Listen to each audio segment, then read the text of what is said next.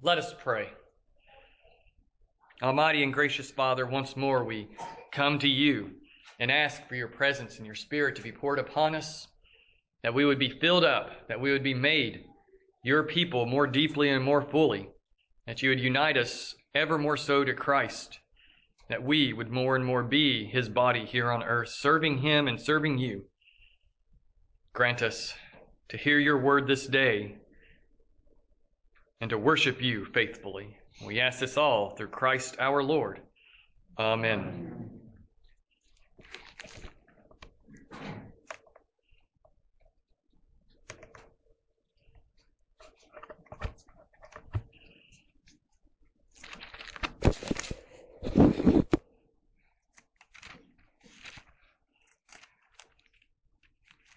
Forgot to mark my page in my Bible, so sorry about that. Taking me a minute to get to where I'm wanting to be. It's All Saints' Day. I said it at the beginning, I'll say it again. It's All Saints' Day. It's the day that we celebrate the saints in heaven, those saints who have gone before us, the day that we remember and commemorate them and recall their good deeds here on earth. And it's a good thing for us to do this.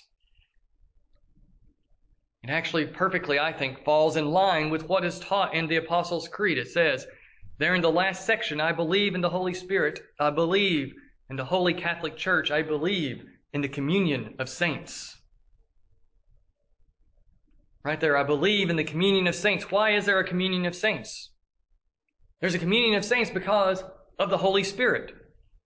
The Holy Spirit comes and dwells in believers and unites us to Christ. And Christ comes and dwells in our midst as we gather in his name. All Saints' Day is a very, very old feast in the church in one way. In another way, it isn't that old.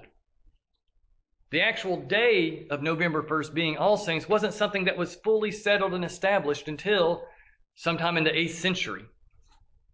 The Pope settled it on that day, choosing that day as a good day to celebrate. Prior to that, it had been set on May 13th by one of the previous popes to happen during the spring, to remember the saints. In the East, it had been set to occur on the Sunday after Pentecost. That's appropriate. As the Holy Spirit is celebrated and poured upon the church, we then immediately, the church would turn and remember all the saints who were in heaven. Prior to that, starting in the mid-2nd century, we have a document called the Martyrdom of Polycarp. It's a written record, a story telling us and describing for us what happened to Bishop Polycarp as he was martyred for the faith, as he was put to death because he refused to reject Jesus. He refused to turn his eyes from Jesus. And so he was murdered by the Romans. But he stood firm. Even in the midst of being put to death, he stood firm and confessed who Jesus is. At the end of that document, it tells the people that we will remember his day and the other saints' days from now on. My paraphrase. So starting as early as the mid-2nd century, around 150 AD, the church began remembering those who died for the faith, the martyrs, the witnesses who were put to death and persecuted. It didn't have one particular set day. In fact, there were various feast days for different saints in different sections of Christendom. There were local saints that were regularly celebrated on their day of death, that were commemorated and remembered always. And then the next few churches over, there'd be different saints that they would remember. And eventually they would begin cross-pollinating and remembering one another's saints, those that they personally knew who had died in the faith, because this is getting back to the guts and the beginning of the church, the foundation. These are people that they would have remembered and known. It's not just some far-flung past events. It's people that they grew up with, people that they had communion with in church that were martyred and put to death. And so they're remembering their friends and their family. But then they began remembering others. And then eventually, at the end of the 3rd century, we have the Diocletian persecution. The Roman emperor sought to crush Christianity. He sought to put as many Christians to death and to make them turn from their faith because he wanted them to worship him. He wanted them to just simply pick up a pinch of incense and dedicate it to his name. as an act of worship and to acknowledge the gods of the Roman Empire. Some Christians gave in and did that because it's just a pinch of incense. It's just one little act and we're good. We get a paper that says that we did it. Other Christians would buy papers that were forged that said that they had done it, so that when they were asked, they could prove that they had worshipped the emperor. Then there were others who refused to have anything to do with it, who were arrested and persecuted. Many were put to death because of their refusal. They were so strong in their faith that they got put to death. Thousands of Christians were killed throughout the empire because of this. The church began to recognize that as they celebrate and commemorate all the saints, there are more saints than there are days in the year. And so the church began setting aside a single day in different places. It wasn't set until later on, in the 400s and the 500s, in the 5th and 6th centuries, and then finally in the 7th century, settling on May 13th in the West, and eventually moving to November 1st as the Feast of All Saints. And it began remembering all of those that we didn't know, but we know died in the faith. Those unknown anonymous Christians who were put to death. And eventually this All Saints' Day came to incorporate even more than that. It began to incorporate those who simply died in the faith, not because they were persecuted and martyred, but they died as faithful, holy ones of the Lord. One aside that I will make here about Roman Catholicism is there's another day that happens on November 2nd called All Souls' Day.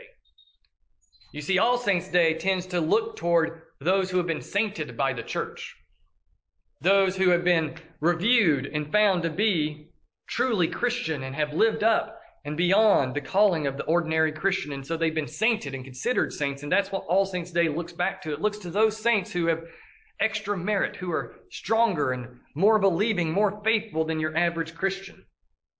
They die and go straight to heaven. All Souls' Day on November 2nd is to remember all the others who died, who knew Christ, who had been baptized, but had not been fully purged of all their sins in this life. And so they pass on to purgatory. And November 2nd is the day that the Roman Church remembers those dead in Christ, the ones who are not in the beatific vision. As Anglicans, we don't acknowledge All Souls' Day. We don't acknowledge purgatory as Rome has defined it. We reject the Roman teaching of purgatory. And so All Saints' Day on its own is a celebration of all who have died in Christ, known and unknown, both the great and glorious workers of Christ, those servants who went above and beyond the call of duty in so many ways, who were bishops in the church, who were missionaries, who were monks, who did amazing things, but also your ordinary everyday Christians get remembered and commemorated on All Saints' Day. Those Christians that you might have known. Those Christians that only God knows. We remember them because they are part and parcel of the body of Christ. All Saints' Day celebrates the body of Christ, especially those who have gone on to heaven. So a saint is simply one who believes in Jesus. It's literally the holy ones. That's where All Hallows' Day comes from. Holy. The Old English word for holy is hallow. To hallow. Hallowed be your name. Holy be your name, O God. The saints are those who have trusted in Christ, both living and dead. We heard in our readings over in Ephesians referring to remembering all the saints. They're remembering those living saints, the Ephesians are. They're remembering all the saints. Saint is a word in the New Testament that is especially applied to those who are living in Christ. And it later came to also be more usually replied to those who have died in Christ. But we are all saints. Let us not forget that we, as believers in Christ, baptized into his body, are believers and are saints too. But we still want to remember the rest of the saints, those who have died, those who have led us to the faith. And in Revelation 7, we get a picture of what heaven looks like on account of those saints being there. This picture of heaven, I'm not sure if it's supposed to be a literal picture or if it's just a vision like what the prophets of old would have. They'd have visions of strange things happening that aren't quite lining up with the physical reality we're in, but they are pointing to the deeper spiritual reality all around us underneath our feet and above our heads and surrounding us that we are blind to because we're physical beings who don't have spiritual eyes quite yet. Or maybe it's just simply that vision of a heaven filled with a multitude that no one can count, innumerable, unfathomable to even process. John sees and behold a great multitude from all the world, from all tribes and peoples and languages, standing before the throne and before the Lamb, clothed in white, with palm branches in their hands. Here we see the sum total of the entirety of the church, and that's why I'm not sure this is a literal vision, or that this is a literal event taking place. But it's an apocalyptic vision of the whole church gathered before the throne, crying out and worshiping God, the end goal of Christ's death, resurrection, and ascension. The end goal of his return is to gather all of his people together, to make them one, to bring them before the throne, to worship the Father and the Lamb. And what are these people doing in heaven? These saints are crying out, salvation belongs to our God who sits on the throne and to the Lamb. And then the angels respond, and the elders and the living creatures fall on their faces worshiping and saying, Amen, blessing and glory and wisdom and thanksgiving and honor and power and might be to our God forever and ever. Amen. These elders, these four living creatures, these angels have been singing that song, blessing and glory, over and over and over in the background of this vision. It's mentioned over at the end of chapter 5 with a couple of different words, but basically the same tune, the same antiphon to the saints' worship.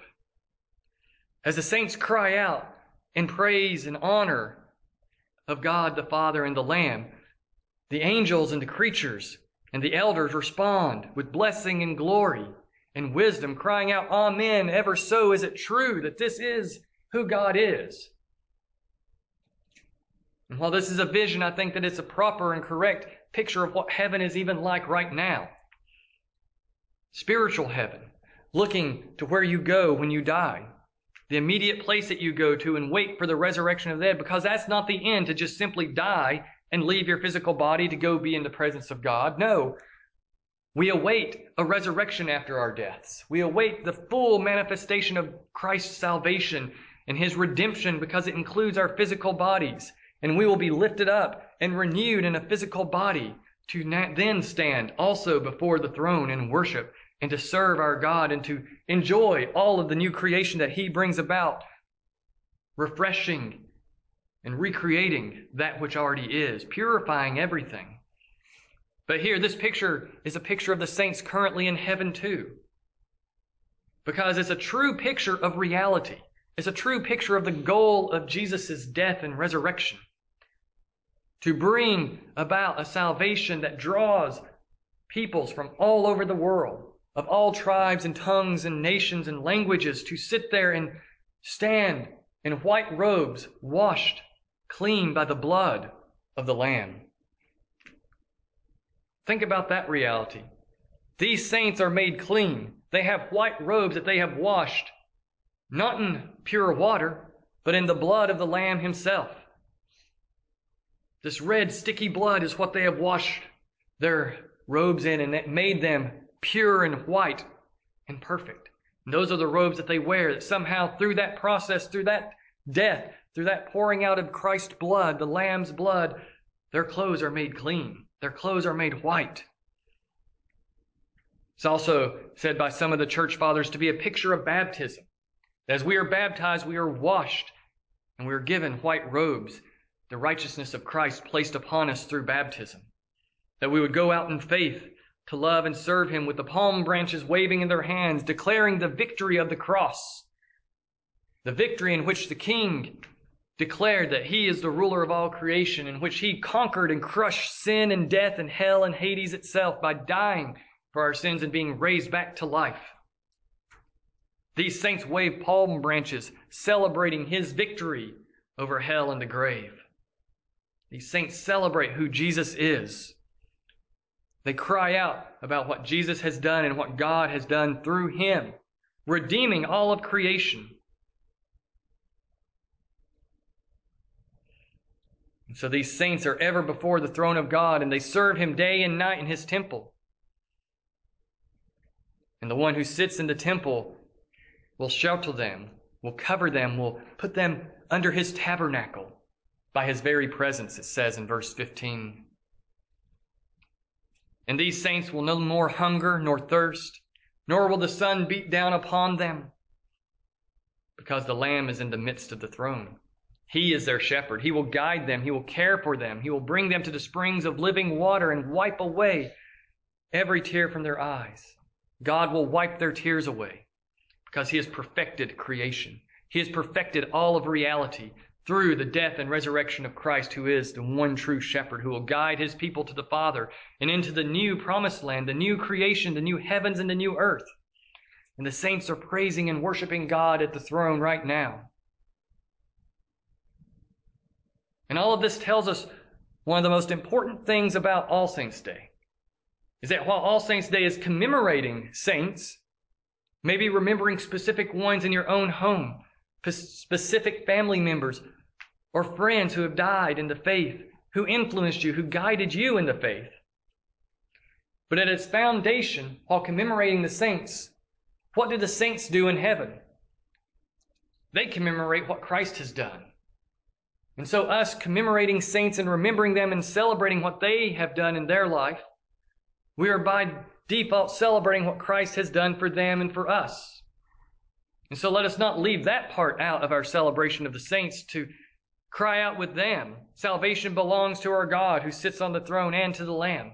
To cry out in worship of Jesus himself, because All Saints' Day is at its core about Jesus and his work for us. For without that work, there would be no saints.